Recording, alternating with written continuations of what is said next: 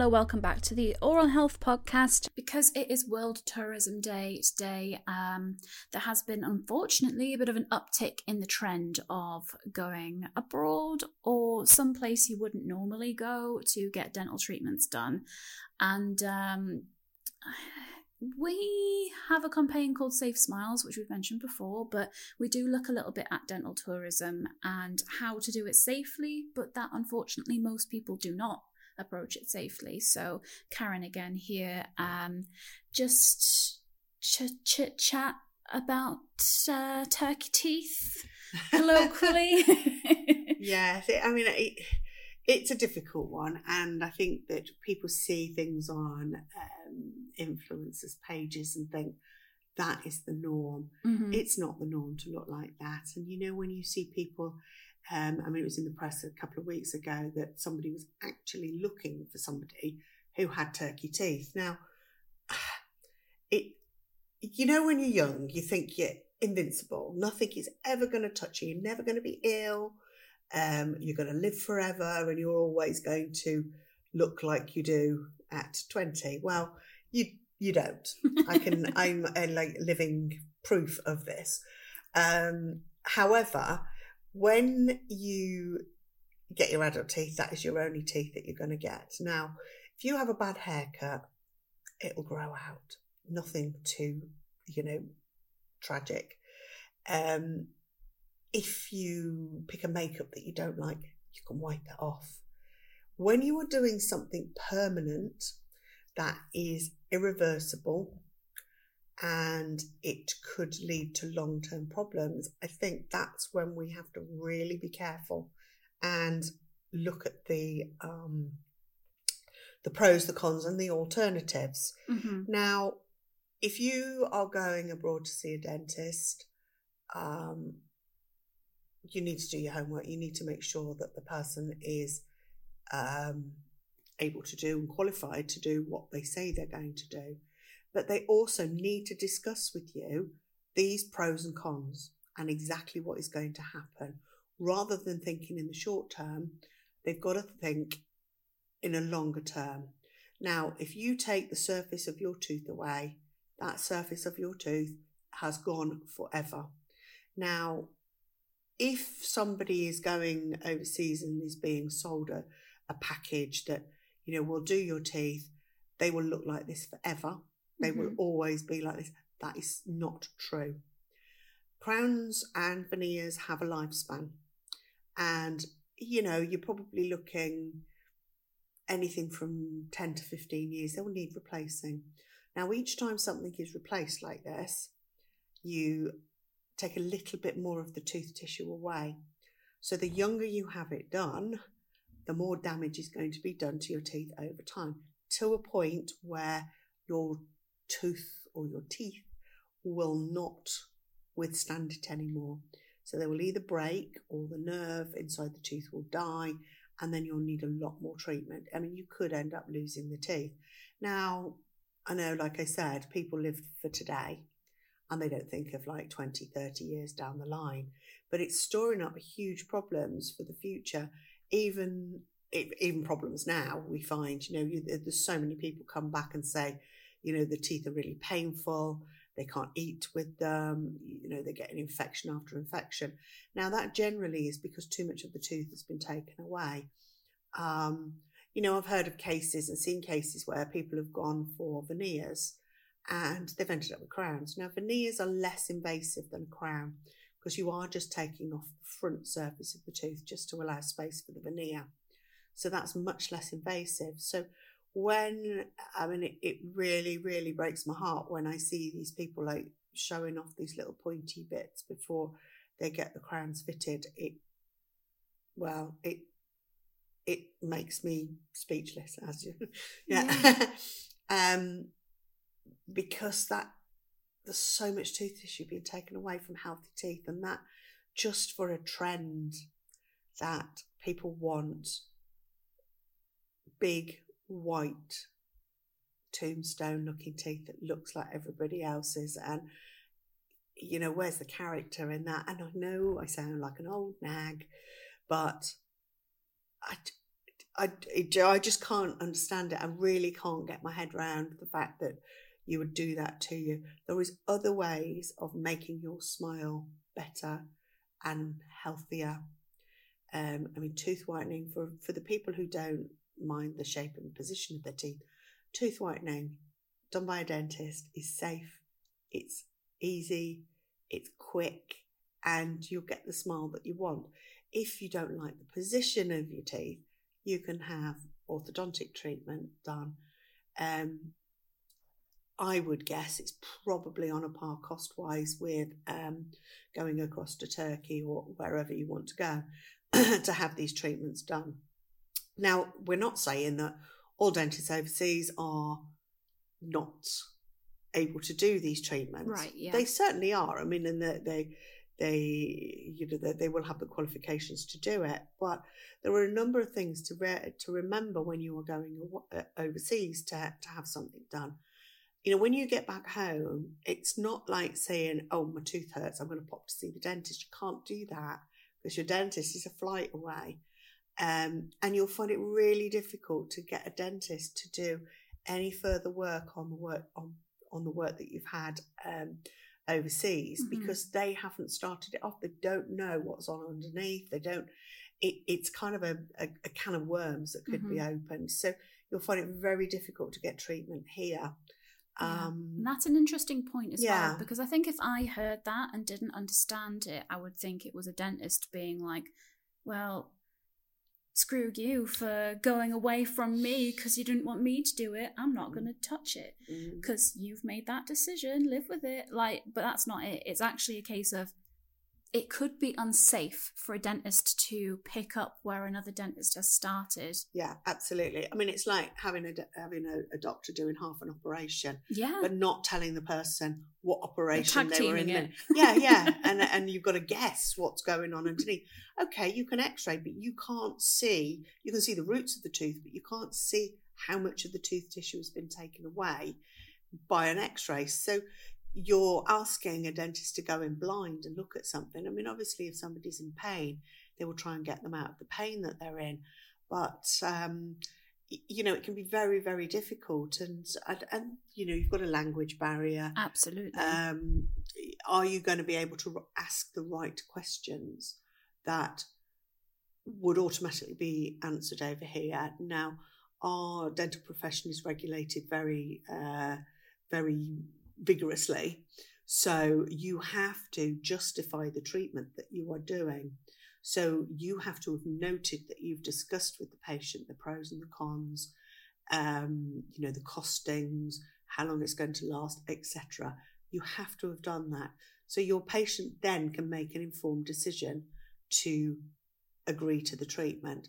Now, if you're going to a dentist, and again, a lot of them can speak English or you've got an interpreter, but if you are not fully understanding what they're saying with the pros and cons, and I'm not just talking about crowns and veneers, I'm talking implants, tooth whitening. There are some orthodontics going on as well overseas, which is difficult because, you know, you can't just visit once and have orthodontics done. You've got to have regular visits. As we've seen, you know, you need to have constant contact with your dentist for that. You know, tooth jewels being stuck on. I mean, what checks are being done? And, you know, should things go wrong, and we really, really hope that they wouldn't, should things go wrong, you are going to be in the legal system of the country that provided the treatment, not this country. So you're not going to have the backing of the General Dental Council. You are not going to be able to use the legal system in this country. And that's even if, and I know a lot of these clinics abroad have, you know, a clinic that you visit in this country and you see a registered dentist there. Even if they have done your treatment plan, if you are having the treatment done overseas, that is the country that you would, you know, be in the legal system of. So that is something to bear in mind as well. So And often it's not an easy process to navigate. Really not. And you've got to check that there is a dental body like the General Dental Council, that the dentist has some kind of indemnity insurance. You've got to have all this in writing. How many visits are they going to allow you? So if something did go wrong, are they going to pay for you to go back again? These are all questions that you really need to have answered before you go, and never do anything on the spur of the moment. Never just saying, oh, I've just seen an advert. They're on social media all the time. Yep. And on planes even. I've seen I went on my last holiday, they had a dental spa. It was all like advertised on the back of the plane seats. I was thinking more like you put your teeth into like a hot tub, and your teeth go into a sauna. And as I say, I think you have to do your homework. You have to get those questions answered, and then weigh up. A lot of people go overseas for the cost. Is it actually that much cheaper? Is it really, when you weigh up if you have to go back there several times? You're paying for peace of mind, you're paying for the experience of the dentist over here, and you're paying for the protection. And also, dentists in the UK work minimally invasively. So they will do the minimum treatment to make you dentally fit and make your, the cosmetic aspect. So I've seen people having 22, 24, 26 teeth crowned in the same visit. That's a lot. It's a lot. It's a huge amount. And I don't think any dentist in the UK would undertake that amount of work at all, because you don't need to go past the smile line, and you are going way past the smile line if you're doing that many teeth. So, and the smile line, that refers to just if you open mouth smile, that's the amount of teeth you see. Yeah. Okay. I mean, the smile line, I would say traditionally, is probably from eye tooth to eye tooth, upper and lower. So we're talking sort of, your kind of fang teeth, upper and lower. That's really, maybe one more back into a premolar, maybe.